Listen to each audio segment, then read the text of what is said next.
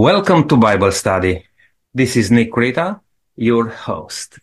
Thank you for tuning in. It's my pleasure to welcome you to the program. Please stay with us for this hour as we are about to open the Bible again. And we are going to look into a wonderful book of the Bible, the Psalms. My dear friend, you can be part of this program. Please don't hesitate to send us a text message with your thoughts, maybe a comment to the topic, prayer request. The number where you can send us text messages is 0482098883. On this number, we'll have a special offer for you today. Please jot it down because we'll come a little bit later to talk about the offer which we have for today. But first of all, I would like to say hello and Happy New Year to all our panel. I will start here with Jerry. I hope you had a good break and welcome back. Thank you very much, Nick. It's a privilege to be here. Brenton, it's good to have you with us too. Nick, I think this series of studies are going to be absolutely exciting, and it's a pleasure to be part of the panel. Thank you for joining us. Thank you, Nick. It's always a pleasure. Len, thank you for being part of this discussion. Yes. Hello, listeners, and we're glad you've joined us today. Lydia, it's good to have you with us too. Yes, thank you, Nick. It's a joy. It's a blessing to study God's Word. Well, thank you for being part of this discussion, and in particular, I would like to thank you for taking extra time preparing this Bible study you're going to facilitate today. Welcome to the program. Thank you, Nick, and I want to welcome you too. The Psalms, of course, is a book for all seasons, and I think we're going to have a good time with it. Absolutely right. And one of the favorite of many people. But let's start to look into it today. Will, would you be able to take us through, please? Certainly, Nick. Chuck Missler writes, Psalms is Israel's hymnal. It is poetry laced with strong theology. Its history instructs. Its law teaches. Its prophecy announces, rebukes, and chastens. Its morality persuades.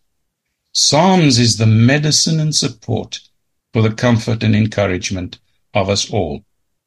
They are written to the individual, all of us, individually.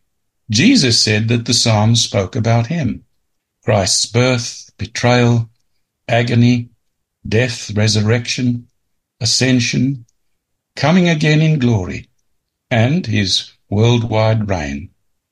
All are pictured in inspired vividness. They constitute irrefutable testimony to the divine inspiration of the Scriptures. Now, I think our time with the Psalms is going to be well spent, but before we start, let's ask Jo if she could pray for us. Certainly. Father, we thank you for new beginnings, and we thank you for your word, and in particular the book of Psalms, which we'll be studying for the next number of weeks. Speak through your word to us. We ask that you be the teacher and that this discussion will be a blessing to all who may tune in. Help us all to take something away from the study to apply to our own lives. In Jesus' name, amen. Amen. Many are inclined to view the book of Psalms simply as ancient poetry or prayers and songs. But I'd like to ask, how can we call the Psalms scripture? We can find in Luke chapter 24, verse 44 and 45, and it says, Then he said to them, These are the words which I spoke to you while I was still with you, that all things must be fulfilled which were written in the law of Moses and the prophets and the Psalms concerning me. And he opened their understanding, that they might comprehend the Scriptures. So I think God in the Psalms book speaks to us through his servants that wrote the book by his Spirit. And I observed that in the Psalms, the writers of the Psalms are David, Moses, Solomon, sons of Korah or Asaph. And it's very interesting that the book of Psalms speak for us and with us. And Jesus, the apostles and the writers of the New Testament cited the Psalms and referred to them as scripture. They are as surely the word of God as are the books of the Genesis and Romans also. So the book of Psalms is called scripture. And also we can be encouraged. We can use actually this encouragement of the words in praise to God, in joy, in sorrow, in despair. We can use it as hymns and prayers, because it's a scripture. Yes. So, panel, are there any other examples in the Bible of Psalms being considered authoritative scripture? Well, there is another example in Mark chapter 12, verse 10, where Jesus was speaking to the chief priests, the scribes, and the elders who were questioning his authority, so that he spoke to them in parables. And one of the parables was about the wicked vine dressers, where Jesus quotes Psalm 118, verses 22 and 23, and says there, "Have you not even read this scripture? The stone which the builders rejected has become the chief cornerstone. This was the Lord's doing, and it is marvelous in our eyes." So Jesus is telling them that they are the wicked vine dressers because they are rejecting him, Jesus, who is the chief cornerstone, which the builders rejected. Yes, and he calls it scripture. Interesting, he uses that term. Len. Okay, when Jesus was being tempted in the wilderness, Satan quoted scripture where it says, "He will command his angels concerning you, and they will lift you up in their hands, so that you'll not strike against your foot against a stone." And Jesus replied, "Do you know that there are 116 quotes that Jesus used coming from the Psalms?" That's amazing. Joe? Well, an interesting one is where in John 10, where Jesus uses a psalm, which they would have been very familiar with, to diffuse a potentially very volatile situation. And I'll read verse 34 and 35. Jesus answered them, "Is it not written in your law, I have said you are gods? If he called them gods to whom the word of God came, and scripture cannot be set aside." Now, firstly, here Jesus is referring to the book of Psalms, in particular Psalms 82, referring to corrupt judges or corrupt servants of God. And if I can give it a quick read so we get a feel for the context, it says this in Psalm 82. "God presides in the great assembly. He renders judgment among the gods. How long will you defend the unjust and show partiality to the wicked? Defend the weak and the fatherless. Uphold the cause of the poor and the oppressed. Rescue the weak and needy. Deliver them from the hand of the wicked. The gods know nothing. They understand nothing. They walk about in darkness. All the foundations of the earth are shaken. I said, you are gods. You are all sons of the Most High, but you will die like mere mortals. You will fall like every other ruler. Rise up, O God, judge the earth, for all the nations are your inheritance." Pretty powerful words. And you will notice that this psalm refers to them as gods with a little g, in the sense that they belong to God as his children. And I refer particularly to verse 6, where it says, "You are gods." And then he clarifies by saying, "You are all sons of the Most High."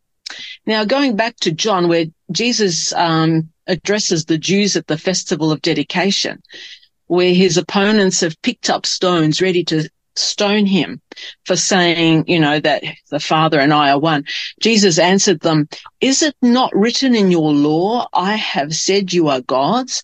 If he called them gods to whom the word of God came, and scripture cannot be set aside, what about the one whom the Father set apart as his very own and sent into the world? Why then do you accuse me of blasphemy? Because I am God's son." Now here Jesus is saying that if these corrupt servants of God were called gods, why on earth can't he say that he too is the Son of God? And here Jesus neutralizes their argument, and the situation where they were ready to stone him for saying that the Father and he were one, they were not sure what to say after that. They had to go away and give it some more thought. Did and could Psalm 82 apply to them? Is this what Jesus was saying? I imagine they dropped their stones and rocks and went away, just like the accusers of Mary did when they were going to stone her. They left ashamed, having had their own sins exposed. So here, Jesus is using Psalms, the book of Psalms, this particular psalm that they would be possibly singing in their services, to say, well, here, holds up the mirror to them and leaves them thinking about what they were doing and who Jesus was and what, just time to reflect on themselves. That's very insightful. Thank you, Joe. Nick. Yes, there are many passages in the Bible, as Len pointed out, which Jesus spoke about the book of Psalms. Now, you may wonder why Jesus was using the Psalms when he was talking to his disciples and his audience. The Psalms was a very important passage, or a book, if you like, in the hands of the Jewish people, because almost daily they will use Psalms, and for praising God and worshiping God, they will use Psalms. And it's almost like, how can you praise God? You bring glory to your God and you don't know the truth of the gospel, of the Bible. And he mentions also here in John, in the Gospel of John, chapter 13, in verse 18. This is a special occasion when Jesus was sitting with his disciples, the supper, and he tells them quite a few things about himself. And in particular, he predicts his betrayal here. And in verse 18, he says, I'm not saying these things to all of you. I know the ones I have chosen, but this fulfills the scripture that says, the one who eats my food has turned against me. Again, Jesus is calling the book of Psalms scripture. And he's referring, of course, here to Psalm 41, verse 9. Yes, and he's actually here proving that Psalms has prophetic aspect to it as well. Mm-hmm. Then there are some special times, of course, when Jesus quoted the Psalms, but there's one that jumps out at us as a very significant situation. Could you take us there? Luke 20, verse 42. Yes, I'd be very happy to do that, but I'd like to share something first. When anybody quotes, like if they're doing a significant paper or something like that, I myself have written a thesis. When you quote from reliable sources. When Jesus was being tempted in the wilderness, what did he do? He replied to the devil from the scriptures. And here we have a situation which existed with the Jewish leadership who would not accept Christ as the Christ. They were looking for someone else. So one day, and I'm going to read to you from Matthew chapter 22, verses 41 to 45. It's also recorded in Luke chapter 20, but I'll read from Matthew. While the Pharisees were gathered together, Jesus asked them, "What do you think about the Christ? Whose son is he?" "Oh, the son of David," they replied. He said to them, "How is it then that David, speaking by the Spirit, calls him Lord?" And here he quotes, "For he says, the Lord said to my Lord, sit at my right hand until you put your enemies under your feet." Then if David calls him Lord, how can he be his son? And of course, they couldn't answer that question, which was their usual style. If they couldn't answer, they just didn't say anything. And so why is this important? You see, these Jews did not accept Jesus as divine, as the promised Messiah.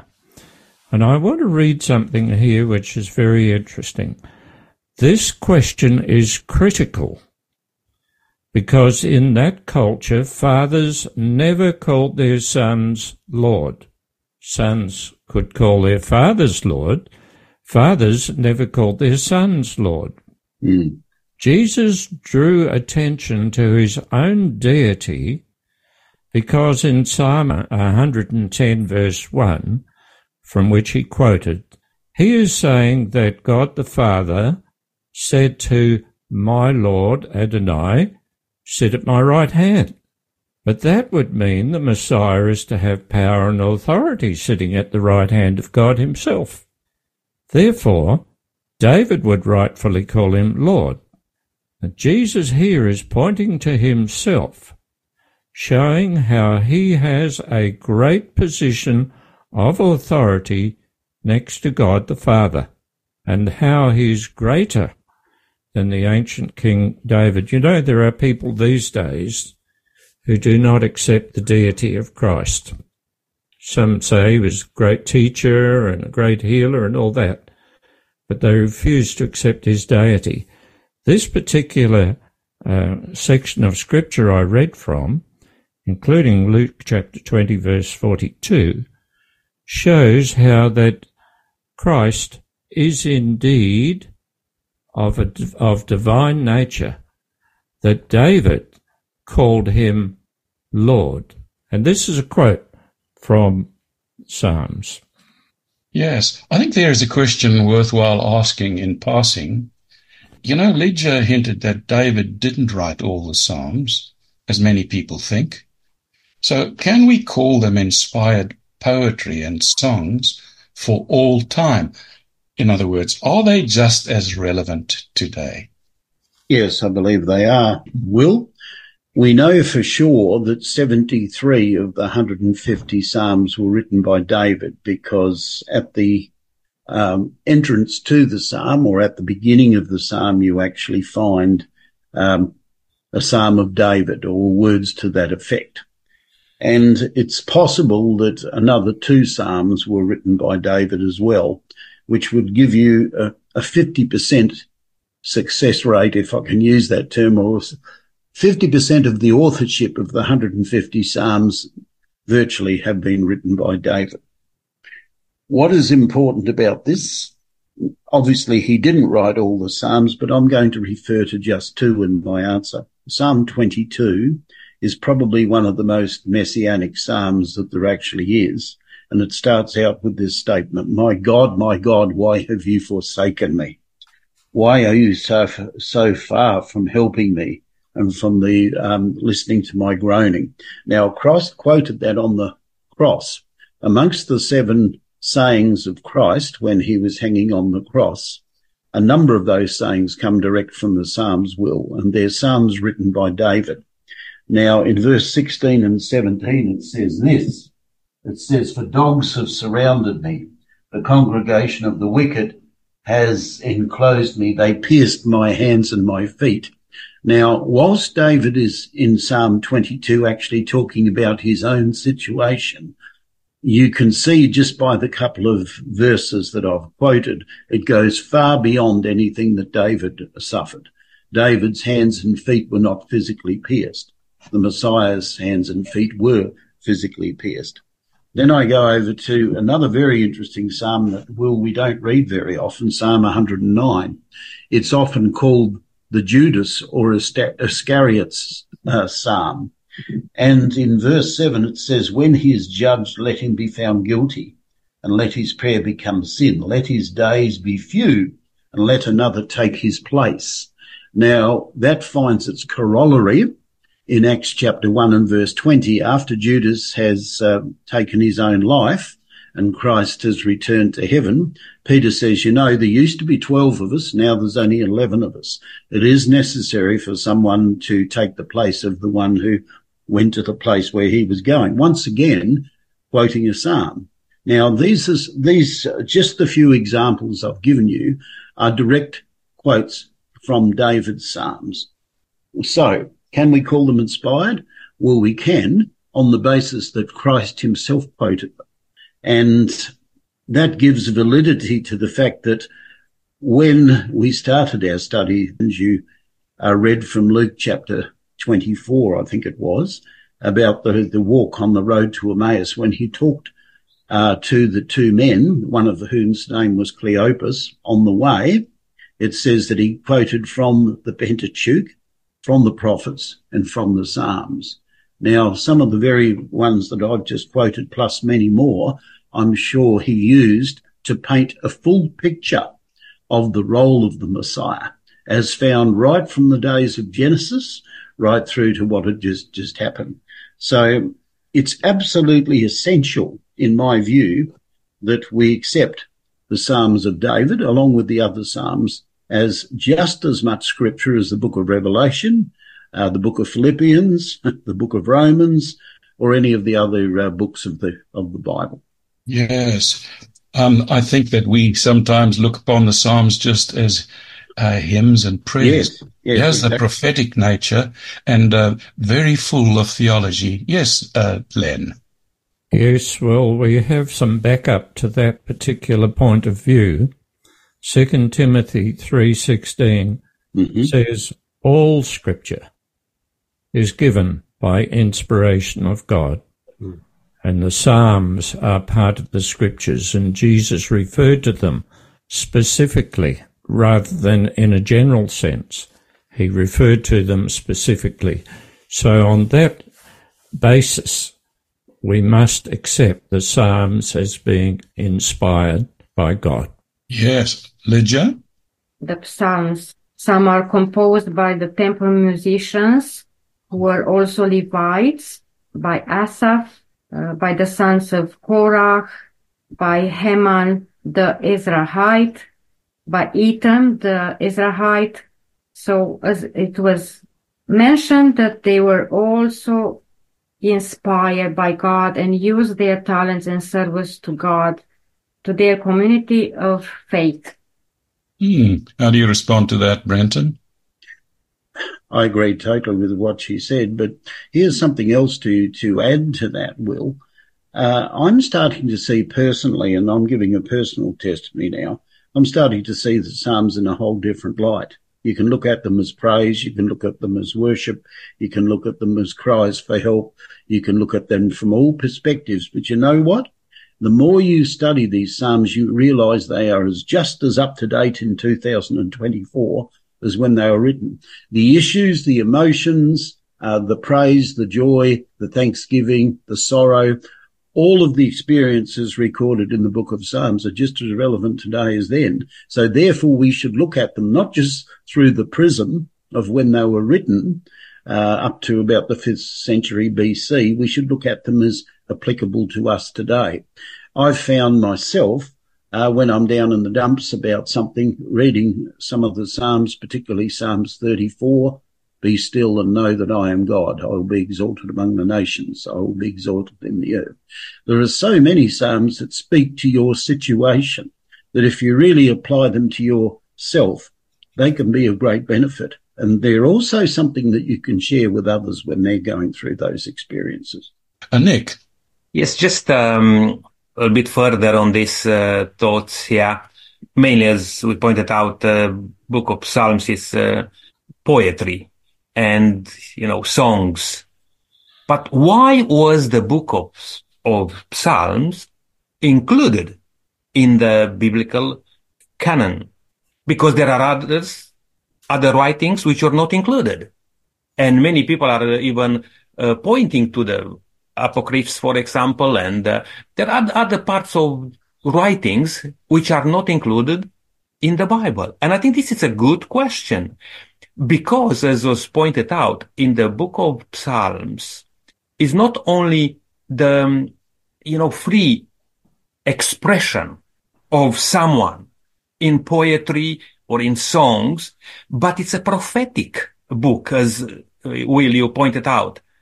And I think this is very important. Jesus said himself, I could tell you so many more things that even in this world cannot not comprehend this world, but I will tell you what's important for you to know. And I believe the book of Psalms plays a very important role in our Christian walk, in our journey with God. And let's give a special attention this time as we are studying the book of Psalms, and in particular, maybe how to read the Psalms. Yes. Brenton? Just something interesting, Will, that came to my mind. I wonder whether it's worth, I'm going to do this personally. I'm now going to read from Psalms 1 to 150 during the period that we're going to be studying these studies. From the point of view, we believe that the Bible is all about the plan of salvation. You get the creation and then you get the fall in chapter 3. In other words, very early in the Bible, we find man's fall. And right at the end of the Bible, we find man's restoration. I'm wondering whether it's worth reading the Psalms from the point of view to see how many times in those 150 chapters the plan of salvation is brought out. Starting, we know that Psalm 1 through to 41 has its Genesis. It connects with Genesis and the Pentateuch. I'm just wondering, I'm going to start reading it from the point of view of trying to find references that would help me realize that maybe the whole plan of salvation mentioned in song is found in the book of Psalms. I reckon it would be an interesting study. The Psalms were an indispensable part of Israel's worship. For example, they were used in temple dedications, religious feasts, processions, as well as during the setting down of the Ark of the Covenant in Jerusalem. Psalms 120 to 134, for instance, also known as the pilgrimage songs, were traditionally sung during the pilgrimage to Jerusalem at the three major annual festivals, which were the Feast of Unleavened Bread, the Feast of Harvest, and the Feast of Ingathering. Now also the festivals of the new moon and the dedication of the temple, the Passover feasts and ceremony. Psalm 113 and 114 were sung at the beginning of the Passover meal, and Psalm 115 to 118 at the end of the Passover. And finally, Psalm 145 to 150 were incorporated into the daily prayers in the synagogue morning services. So there appears to be a psalm for every occasion. And I think it brings out the importance of the Psalms. You know, when people would sing them and recite them, it would remind them of their history and how God has guided them in their journeys. And I think it's a good thing to try to memorize as we try to memorize scripture. So they use the Psalms also, I'm sure, to memorize God's leading and what it meant for them. Yes. I don't know how many of you actually watch the Hope Sabbath School. Derek Morris has his wife, Bodil, putting tunes to songs that are portions of Scripture that are 3,000 years old. You know, living in the 21st century, one cannot but wonder what the rhyme, the rhythm, the tunes of the Psalms sounded like. Verses put to music, of course, as you've said, are more easily memorized. Large portions of Scripture were sung as the children of Israel trudged through the wilderness. In fact, one writer says, as the children of Israel, journeying through the wilderness, cheered their way by the music of sacred song, so God bids his children today gladden their pilgrim life.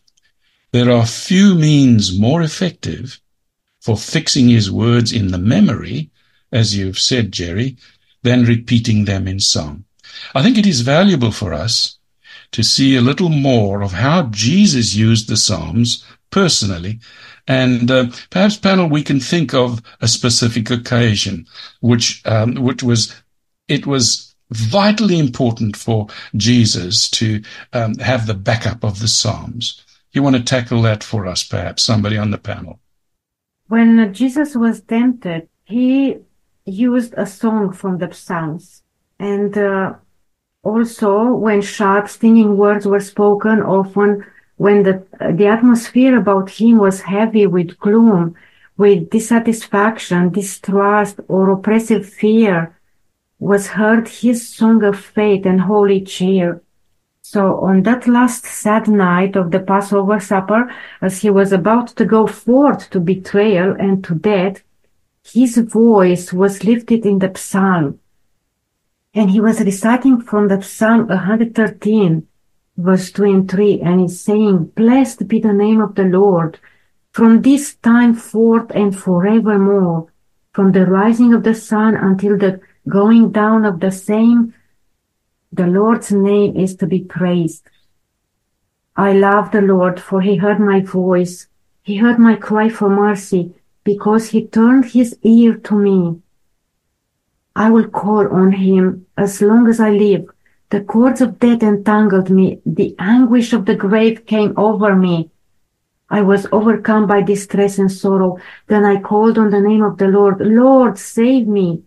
The Lord is gracious and righteous. Our God is full of compassion.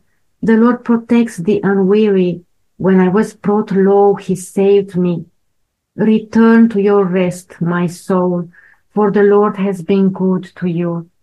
For you, Lord, have delivered me from death, my eyes from tears, my feet from stumbling." Also, this is from Psalm 116. Amidst the deepening shadow of earth's last great crisis, God's light will shine brightest, and the song of hope and trust will be heard in clearest and loftiest strain. We can copy the example of Jesus, as Brenton was mentioning. These psalms also relate to us, as prayers and hymns express our emotions. So it's applicable to every generation. I agree, Ledger. We should put the words of the Psalms and other scriptures into our memories because they'll be a great encouragement to us. Len, you had a comment. Yes, I'd like to say this.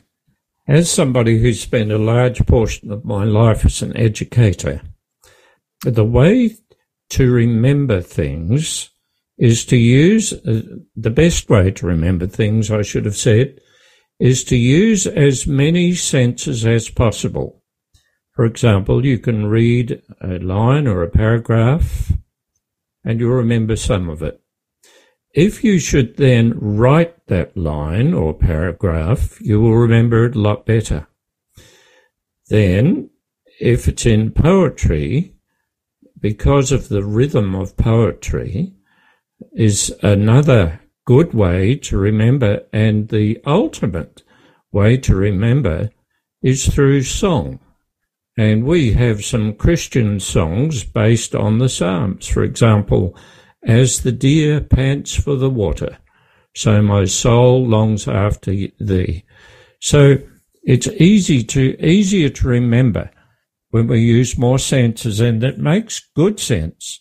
If there's something important you want to remember, and I'm thinking of trying to put a lot more of the Psalms to memory, is to do it with both poetry and song, and more particularly, to write it down. Yeah, good resolution, that, Len. Nick?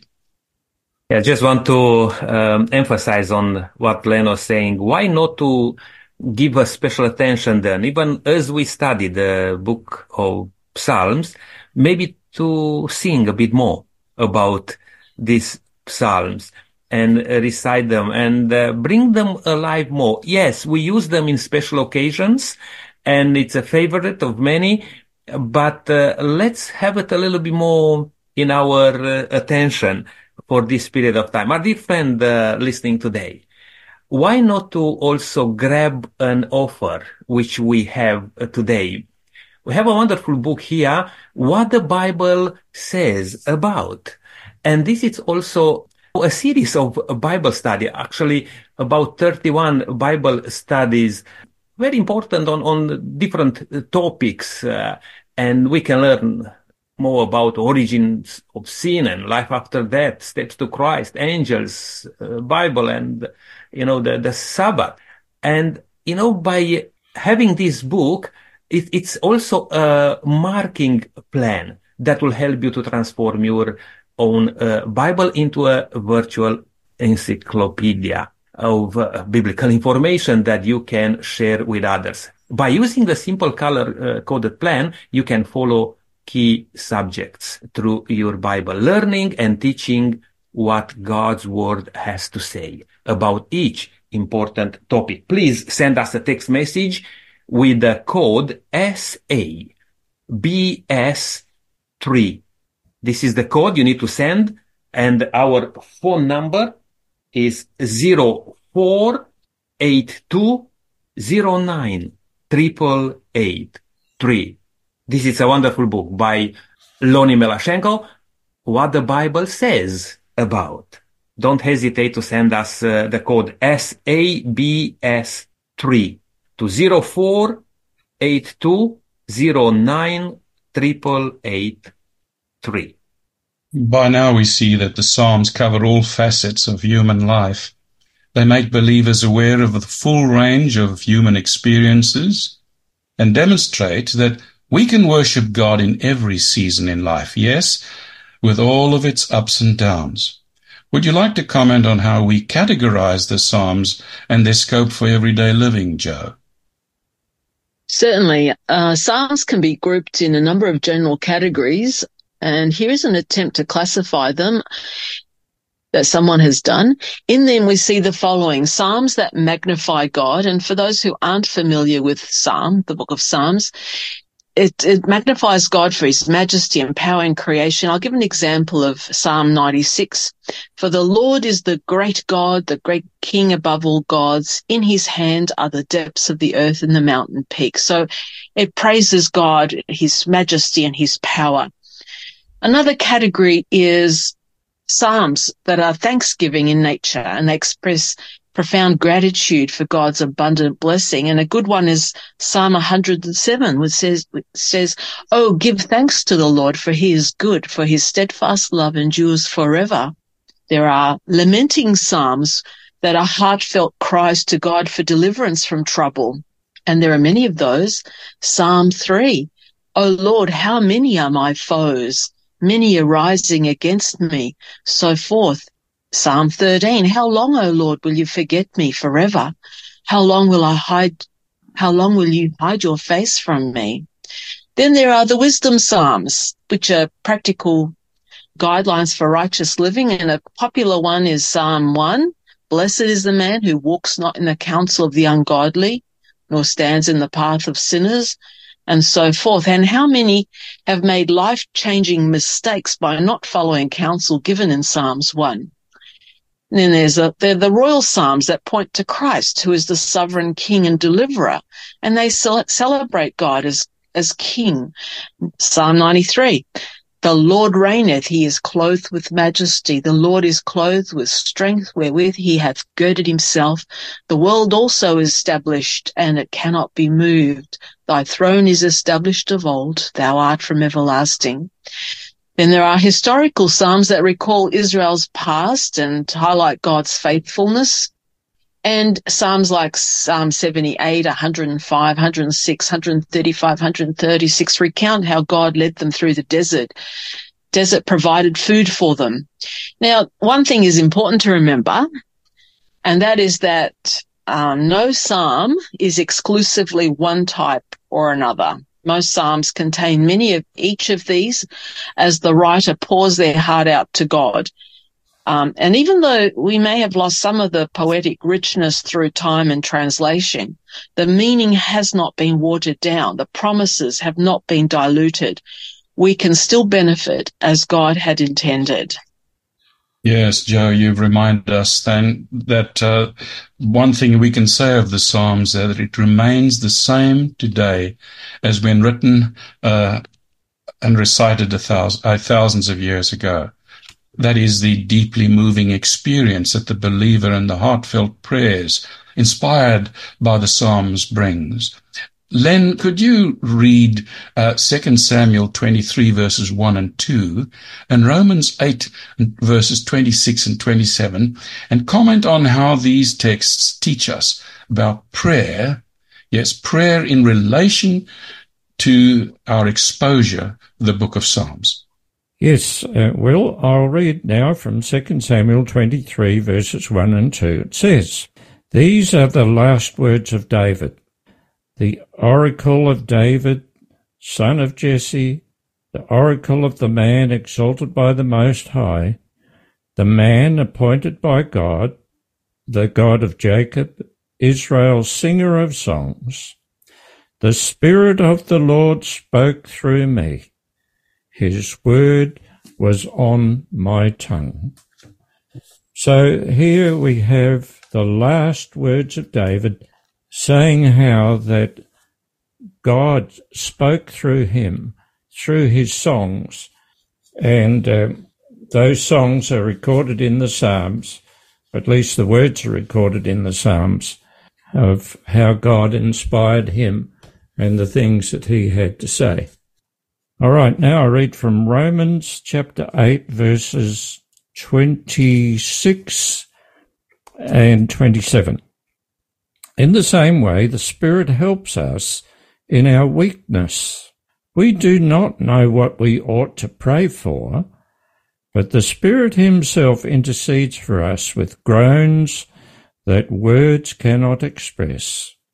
And he who searches our hearts knows the mind of the Spirit, because the Spirit intercedes for the saints in accordance with God's will."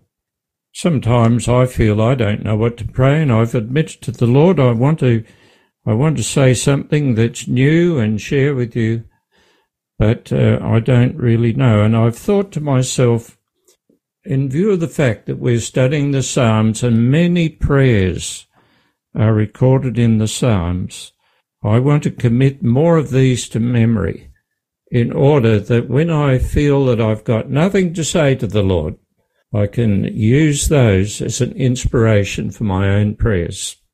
All the writers of the Psalms reveal one thing very clearly: their awareness of God's goodness and presence amid whatever they were experiencing. And it was strengthening their hope while they waited for God to intervene, however, when he chooses to do so.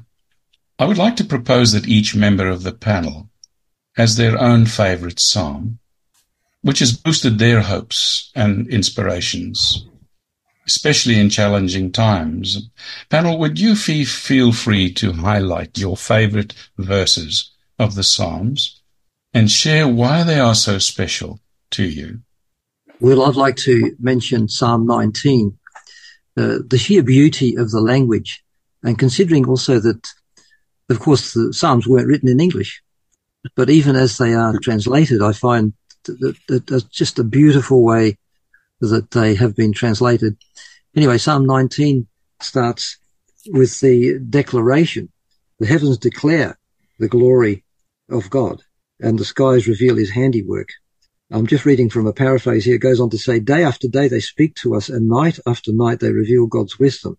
They don't have to speak with words or sounds, yet their voice is heard everywhere, and their words reach to the ends of the earth. In these same heavens God made a home for the sun. In the morning it comes out like a happy bridegroom or an athlete ready to run a race. It arches from the one end of the sky to the other, and nothing can hide from its heat. You know, just that first section, Psalm 19, as I read it, has three sections. We start with the heavenly bodies, the stars, the sun. Nothing can hide from the stars or the sun. You can't miss it. It doesn't matter where you are in the world and at what time you've ever lived in Earth's history. I think of when God in vision brought Abraham out and he said, look up into the night sky and see if you can count the stars. Well, it's the same night sky that we look into with the same stars. Nothing's changed. There's a fantastic witness and testimony, a powerful witness. Then it transitions to from verse 7 to 11, it talks about the law and the testimony and the statutes and the commandments, the judgments and the respect of the Lord. as being perfect, trustworthy, right, pure, fair, and good, which essentially all reflects the perfect character of God. And finally, in the last little section, by way of contrast, David, and I see myself in that position, David gives an honest assessment of his own flawed condition and his desire to overcome it with God's help so that this new and sanctified life may be pleasing to God. It really speaks to me personally, that, because I see myself very much as David saw himself. It's a psalm for all ages, I think. So do we feel the same too. Lydia, you have a favourite psalm. Yes, of course, and I have many, not only one, but I would like now to mention only one. Psalm 46. God is our refuge and strength, an ever-present help in trouble. Therefore, we will not fear, though the earth give way and the mountains fall into the heart of the sea, though its waters roar and foam and the mountains quake with their surging. The Lord Almighty is with us. The God of Jacob is our fortress. Be still and know that I am God. I will be exalted among the nations. I will be exalted in the earth. The Lord Almighty is with us. The God of Jacob is our fortress. So words of hope, assurance, encouragement in time of troubles. Yes, oh boy, what a beautiful psalm. Joe? One of my favourite psalms is Psalm 46, simply because it says, God is our refuge and strength, a very present help in trouble. And even though the earth be removed and the mountains be carried into the midst of the sea, and the waters roar and a troubled mountains shake, you know, in this troubled world, we could be in the middle of a catastrophe of global proportions, yet we need not be shaken and alarmed, because God is a very present help in trouble, in difficulty, in confusion, when we have lost all perspective. Verse 7 promises that the Lord of hosts is with us. The God of Jacob is our refuge. Yes. God is a sanctuary in all aspects of life amid the uncertainties, the vagaries. God invites us to be still and to know that he is God. Invites us to be still. Stop thrashing about. Focus on what is really important. You know, when people panic, they hurt themselves needlessly, and God says, be still. I've got this. Yeah. And this is not only in the Psalms, but in Exodus 14, when God's people are cornered, they are urged to hold their peace and stay calm. It says, the Lord will fight for you and you shall hold your peace. This means a lot to me, because when I lose my footing and I'm feeling the stress, and this is just normal life, this isn't anything terrible happening, I can take a deep breath and say to myself, calm down. You're not on your own. God is watching over you. You'll get through it. Stop thrashing about counterproductively. This isn't helpful. God is taking care of it. While this verse has other applications, I'm sure, this is the one that is the most meaningful to me. Be still, hold thy peace, know that I am God. Yeah, very valuable. Brenton? Psalm 1.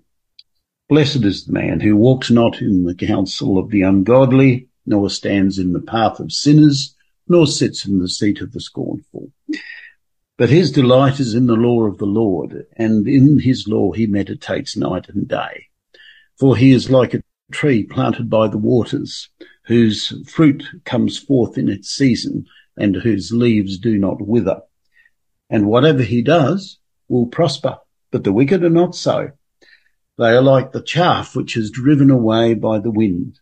Therefore the ungodly shall not stand in the judgment, nor sinners in the congregation of the righteous. For the Lord knows the way of the righteous, but the way of sinners or the ungodly shall perish. I memorized that one, Will, because you know what? Ethically, you can't improve on that particular psalm. It describes every aspect of life, and it also talks about the judgment. It talks about being ethically upright and righteous, but it also talks about the judgment.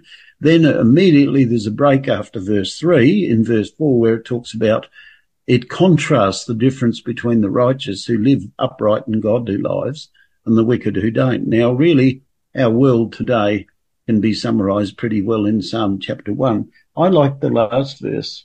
I like the whole thing, but for the Lord knows the way of the righteous. Yes. If you were to apply that to other Psalms, Joe mentioned, be still and know that I am God.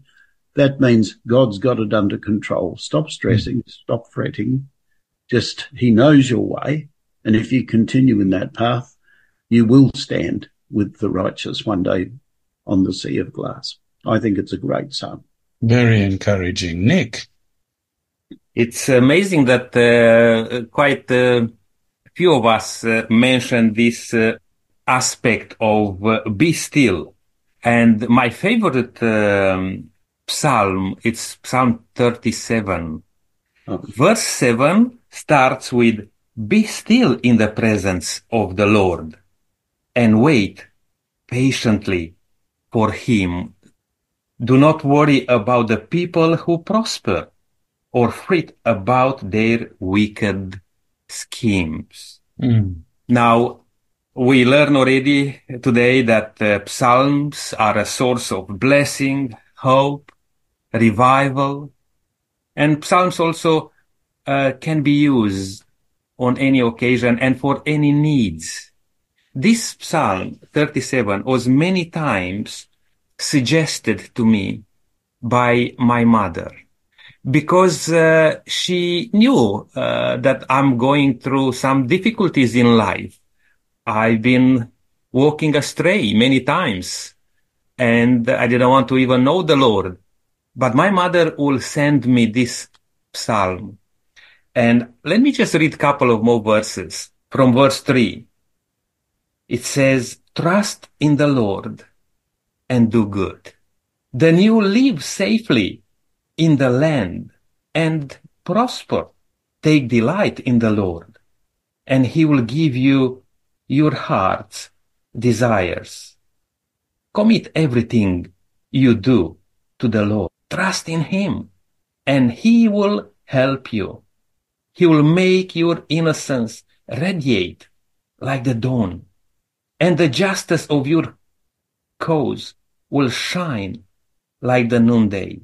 What a wonderful passage to be encouraged, and particularly when a mother thinks about her son, that he may be discouraged, that he may be, with no hope in this life.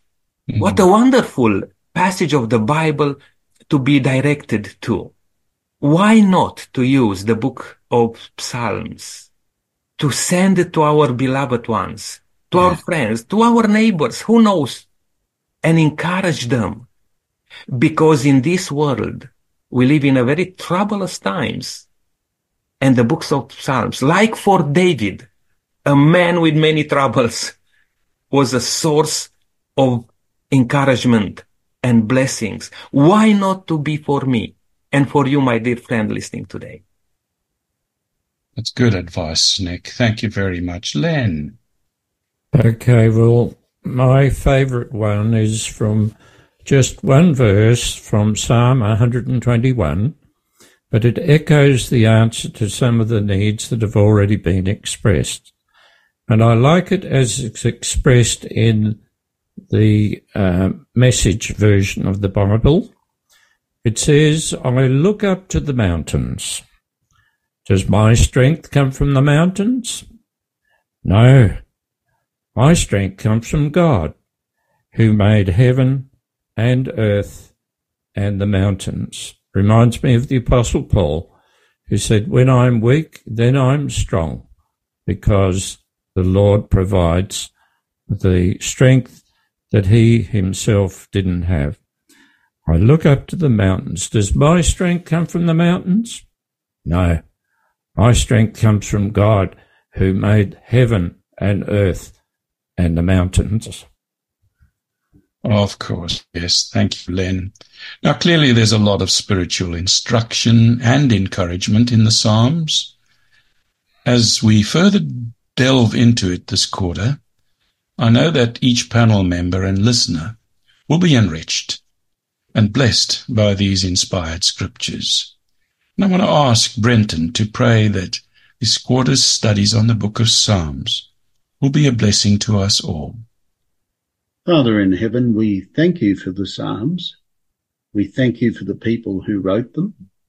We thank you that they reflect not only their joys and their sorrows and their struggles and their trials and their triumphs, they also mirror what we are going through in 2024. And they give us courage, they give us hope, and they give us a sense that as we read some of the Psalms, we recognize that sin sometimes seems to be seated on the throne and righteousness on the scaffold, as someone once said. But Lord, we know that that situation is going to change. I thank you for these Psalms, and I know as panel members and as listeners, if we delve into them with a prayerful attitude and a desire to know how these Psalms have supported and sustained those who wrote them and apply them to our own lives, we know, Lord, that we can be richly blessed, but we can also develop the characters that you want us to develop. We can be more like Jesus in everything that we do. I would like to say, Lord, that the very last verse of the Psalm says, "Let everything that hath breath praise the Lord." I pray, Lord, that as we go through these studies week by week, that we may praise you more and more till the day when we can actually praise you face to face as we stand on the sea of glass with those harps in our hands and the palm wreaths of victory in our hands and the crowns on our heads, and we can say, "Worthy is the Lamb who was slain," to give honour and riches and glory to him. We look forward to that day, Lord. May the Psalms direct our mind towards that event that is coming soon. We ask in Jesus' name. Amen. Amen. Well, thank you everyone for your participation today. Yes, we can go over and over on this wonderful book of Psalms, but we have quite a few weeks ahead of us to look at this. And my dear friend, please don't forget that we have an offer for you today, and claim this one. It's a book by Aloni Melashenko called What the Bible Says About. You just need to send us a text message with the code SABS3. And the phone number, it's 0482098883. In the next study, we are going to learn from the book of Psalms how to pray. Teach us how to pray. I believe that will be a wonderful study. Until then, may God richly bless you and have a wonderful, safe walk in the footsteps of Jesus.